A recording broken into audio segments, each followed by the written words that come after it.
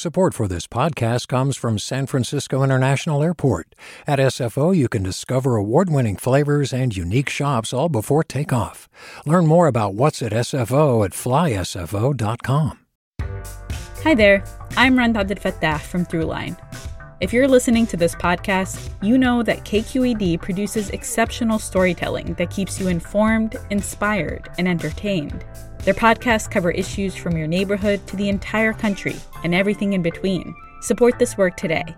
You can help us continue to bring quality podcasts to your ears. Just head to donate.kqed.org/podcast.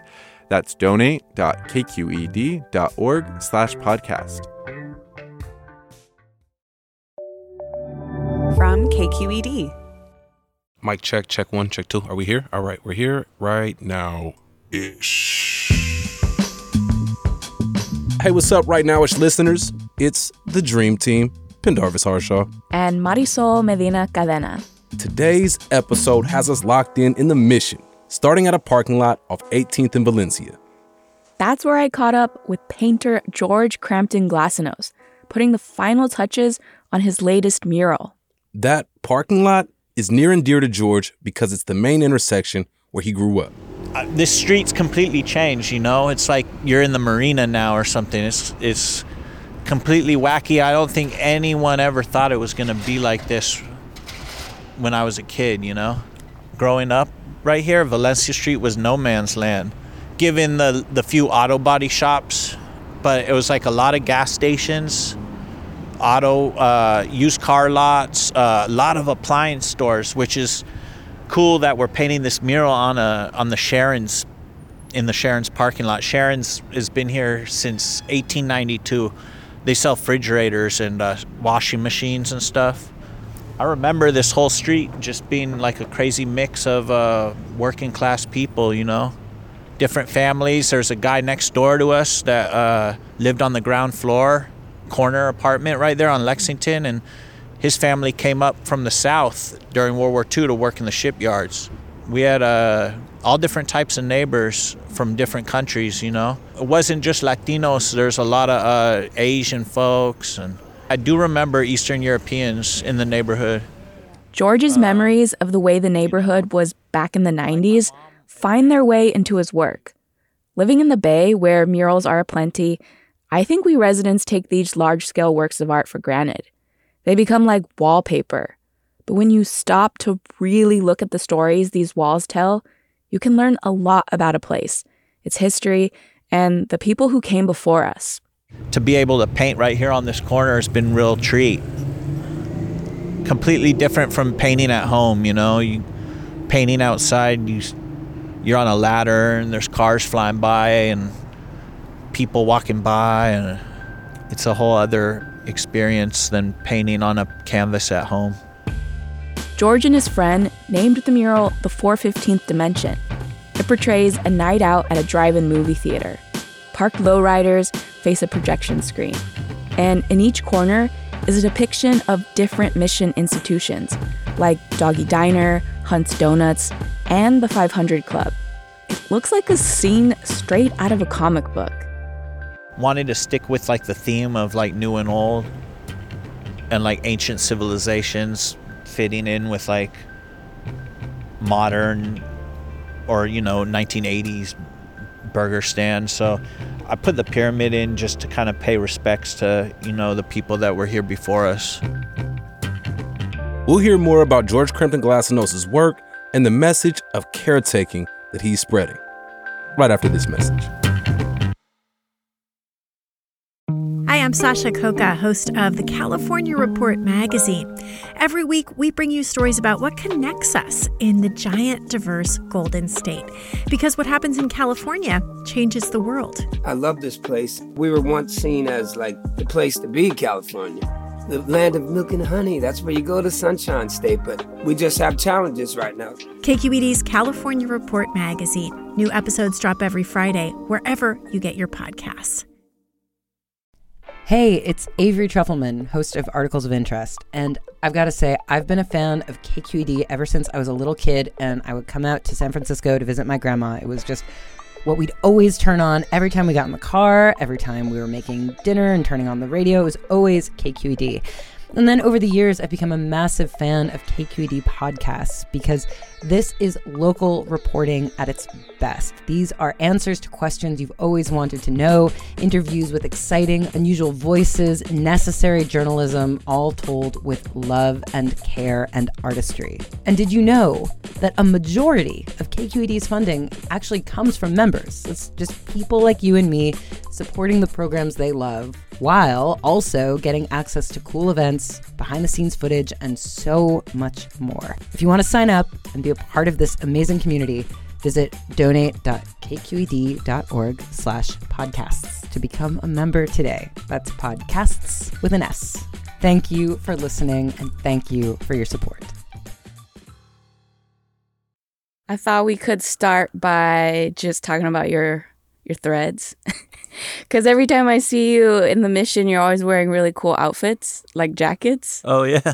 So what are you wearing today? I wore a Pendleton. I dressed up because wear my work clothes all week long. So when the weekend rolls around, I like to put on a nice outfit. It's also it's that time of year. It's cold out, and Pendleton keeps you warm. Well, back in November, when we first started talking to you, I caught up with you and your friend at 18th in Valencia. Yeah. Painting that mural. It's finished now. So what's the reception been like? The other day I drove by after high school got out up at Mission High School, and there's a big group of kids in there, with their backpacks and skateboards, and they're all checking it out. So that makes me feel good, driving by and seeing the youth checking it out. That's who it's for. It's for the kids and, my neighbors that are still there on that street that I grew up on. A lot of people left. A lot of people got pushed out. Why is that street corner significant to you? I have memories of standing in the window as a kid, and I came up to right to the windowsill when I was a kid. So I'd sit there in that fucking window for hours, and I'd look at cars driving by on the street. And my mom was like, I couldn't figure out what your obsession was with cars. And we chewed on the windowsill and this lead paint, okay? And so I just sit up there in that window chewing on the windowsill. I could see that parking lot from my window. And across from the parking lot, there was another empty lot. It's a condo now. But that was a used car dealership. So I had a whole view of that street, and there's a puddle that would form across the street from my house. And this was back in the days they had rush hour. They make you move your car at a certain time in the afternoon. It was like commute hours. So there'd be no cars on 18th. It was like 4 lanes, 2 lanes going down and 2 lanes going up. And you'd watch cars come tearing down the street and hit this puddle, and it would soak people on the sidewalk. So that was our entertainment. We'd sit up there and we'd laugh at people getting splashed. That was very Looney Tune behavior. Looney Tune behavior. All of those memories hold significance to me, and part of growing up in the neighborhood and being able to paint in that parking lot. It's crazy. We were evicted out of that apartment at a certain point, but 18th Street was a big part of my upbringing, and it was such a beautiful community. All different kinds of people from every walk of life living around us, and really embodied what the mission used to be, This was the 90s? This was the 90s. Thank you for sharing that. That's beautiful. Paint that picture for us. Everything from the windowsill to the interactions in the community. Man. And you mentioned your mother, and as I understand that both of your parents are artists. They are, yeah. And I'm wondering, what role did they play in shaping you as an artist? My dad would get off of work and he'd come home and draw with us. Or on the weekends, we'd draw together. And, my mom always encouraged art in the house. We always had art materials laying around. They didn't stick me in front of the TV. They stuck me in front of a drawing pad. So, which I hated, because you'd go to school and everyone would be talking about TV and stuff. But now I'm very grateful for it. Y'all hear that, parents? And then on top of providing you the resources, were there any specific techniques that they showed you? My dad would sit down with me and show me how to crosshatch and shade. And I remember my mom showing me like how to shadow. Like, look, a lamp's pointed at this cylinder. Your shadow's going to come off this side. And so they taught me stuff like that. My father had a huge comic book collection when I was a kid. Every Friday after work, he'd come home. We'd walk up Mission from 18th Street to 23rd and Bartlett. He'd grab a stack of comic books. And that's where I got a lot of inspiration from, too. You know, like underground comics, and Spain Rodriguez, R. Crumb. My mom had a big collection of the Hernandez Brothers comics called Love and Rockets. When they were like doing something in the other room, I'd grab the ladder and go up to the shelf and pull down an R. Crumb book and run off into my room. I like that whole underground comic scene, but then combining that with like everyday life in the neighborhood, you know, like cars cruising on Mission, muni buses. That's when it clicked for me, and I was like, this is what I want to draw and paint. And then from then on, I was like, you know, coming up with wacky scenarios in my head. Probably all that lead paint I chewed. It goes back to the window. I promise you, I was thinking that it goes back to the kid in the window. It does, you know? Yeah. I like having a good time with it. Like painting that mural on 18th Street, we were just joking with each other all day long, coming up with crazy scenarios and then painting them. We didn't map anything out. We kind of just showed up there and started painting, and that's what we came up with. I got to give my high school teachers a lot of credit, too, because they played. I went to a School of the Arts here in San Francisco, and they played a huge role in, you know, kind of shaping me and teaching me.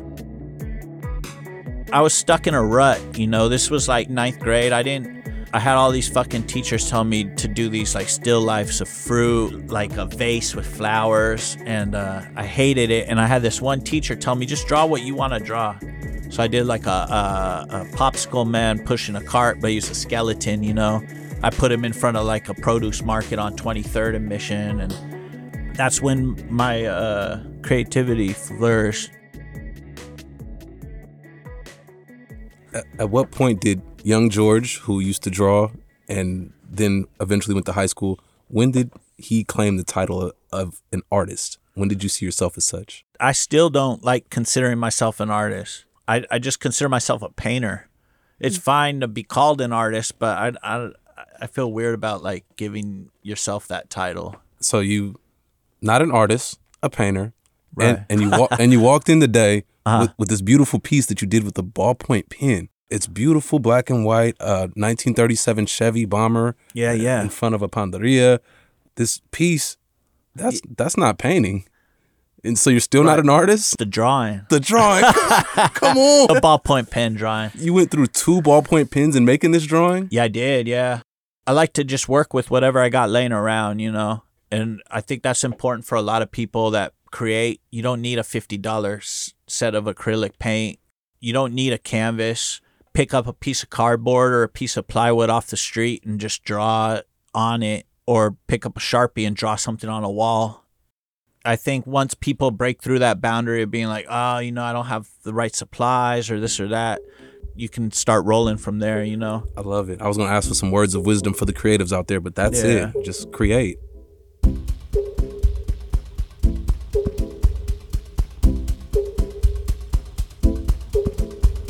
So you're a member of the ILWU, the International Longshore Workers Union.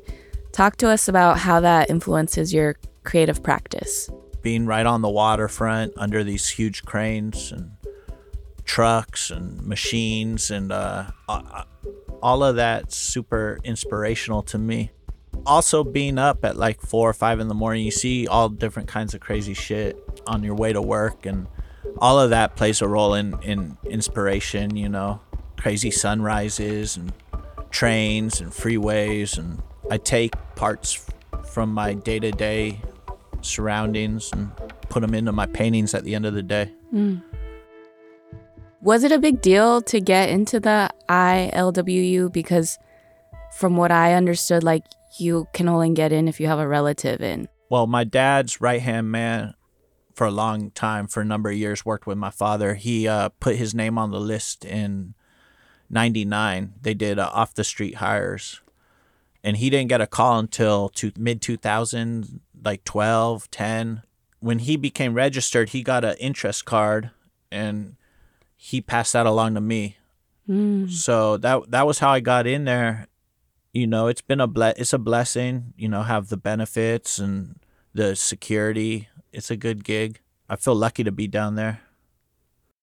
You posted on Instagram about the local chapter passing a resolution calling for a ceasefire in Gaza. Yeah. Can you talk about how organizing that came to be? You know, it was long overdue.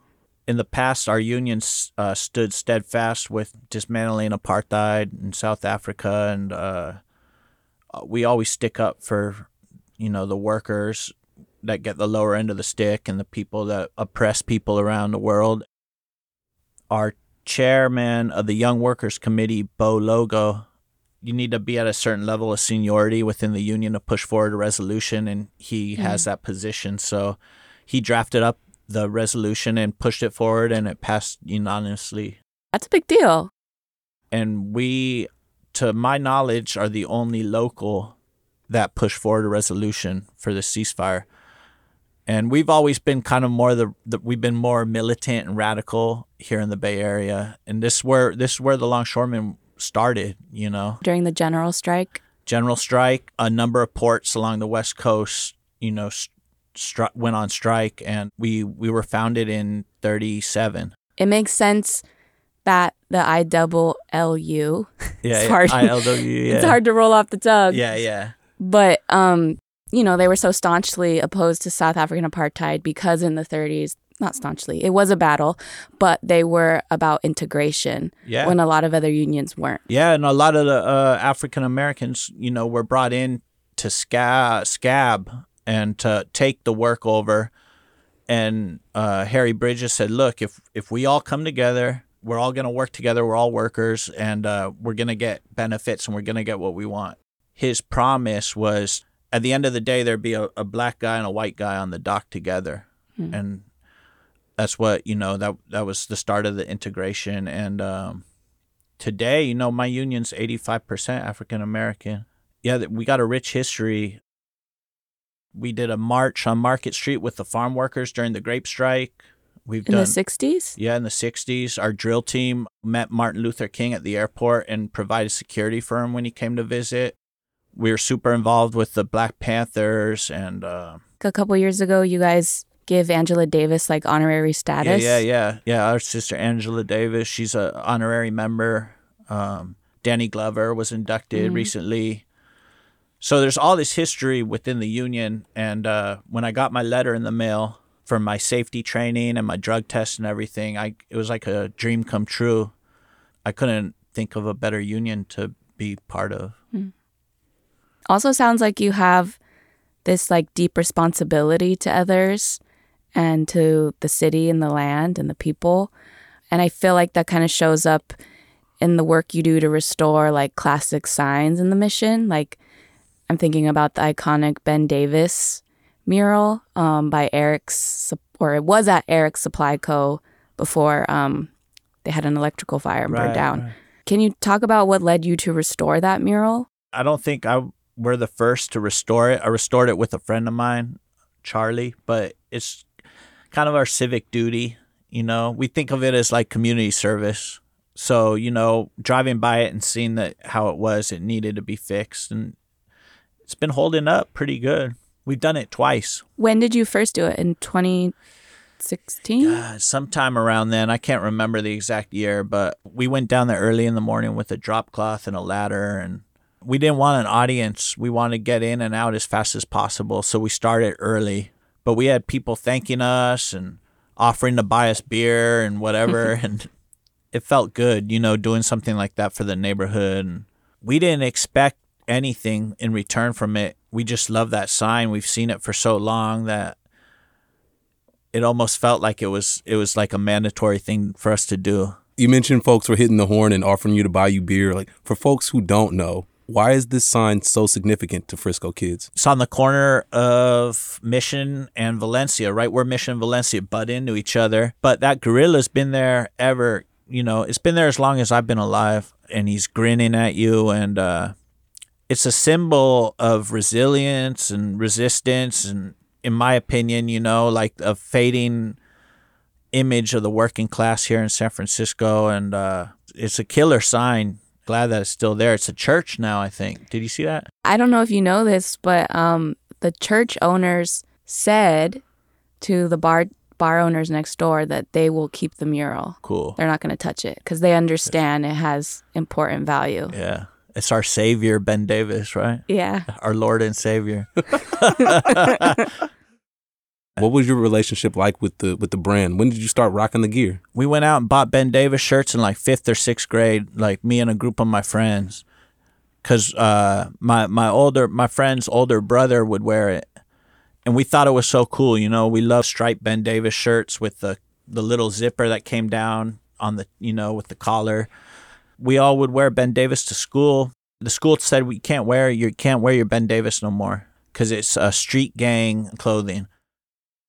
If I can remember correctly, a group of our dads went down there and talked to the school and said, "There's no way you guys can't make them wear it." Where my friend's dad was a muffler guy and he wore it, and my other friend's dad was the janitor at the school and he wore it. So it's like this has nothing to do with that, So we won our right to wear Ben Davis. That's beautiful. That's what. Fighting the system at a young age. I've been wearing ever since. The process of hand painting something. Mm-hmm. Why is that important to you? It's not cookie cutter, printed out on a printer, or vinyl banner, and you see so much of that now. Everything's so digitalized now. So the importance of a hand painted sign is it has character. The lines aren't perfect. There's drips. There's paint on the sidewalk. The texture.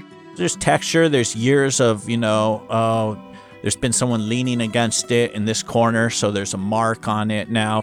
And you don't get that with a vinyl banner. The sun will end up destroying it, and then it'll be flapping there. And the signs really hold a lot of value,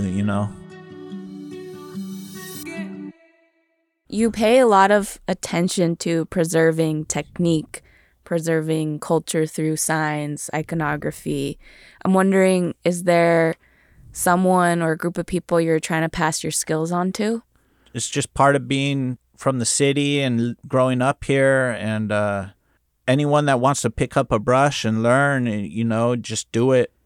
I'm happy to teach you. I'll show you as much as I know, But I guess it's not only just like the technique. It's like you're teaching people like a perspective, like right. a way to go about your business. Yeah. And I just kind of try to show this sign's been around since the 40s or the 50s. Like, let's preserve it.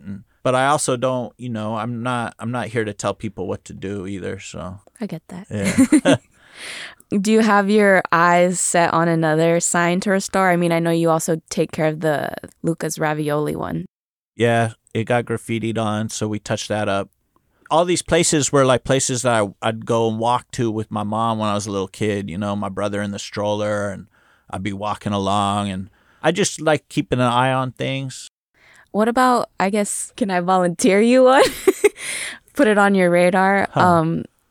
It's that burger joint on Mission, but over in the Excelsior, like on Silver. Oh, you're talking about Joe grinds his fresh chuck daily? Cable Car Joe's, right? Yes, like that needs some love. Yeah, that sign was too cool. Yeah. I never even ate a burger in there because when we were kids, they're like, oh, those burgers are like $15. When you're young, you want to like buy some weed and like a 40, and you're probably going to end up like splitting a burrito with 3 other people or something. So yeah, you got to maximize. Yeah. Priorities. Yeah.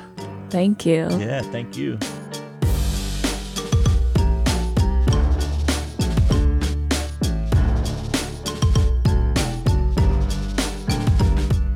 Much appreciation to George Crampton Glassanos for bringing us into your world. For real though, you drove us around in your truck and gave us a tour of basically your Hall of Fame of murals. If you're itching to see George's work in person, I highly recommend you get yourself to 24th Street or Mission and 18th. He's got a bunch of pieces up on the walls. And to keep up with him online, his Instagram handle is @PainterGeorge415. This episode was hosted by Marisol Medina Cadena and myself, Darvis Harshaw. It was produced by Marisol Medina Cadena. Chris Hambrick is our fierce editor. Christopher Beal is our wizard of an engineer. Cherie Bishop is the Right Nowish production intern. Additional support provided by Jen Sheehan, Katie Springer, Cesar Saldana, Or Dursun, and Holly Kernan. Get out and see some art. Hit the streets, y'all. Right Nowish is a KQED production. Peace.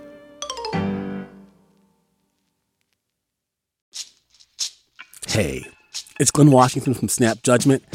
And if you love what you're hearing, and I know you love what you're hearing, please consider becoming a KQED member. You get special access to cool events, behind-the-scenes footage, and so much more. Plus, you'll sleep better at night knowing you did your part for the community you depend upon. It's in you. Please be in it. Visit donate.kqed.org/podcasts to sign up now. That's podcast with an S. Thanks.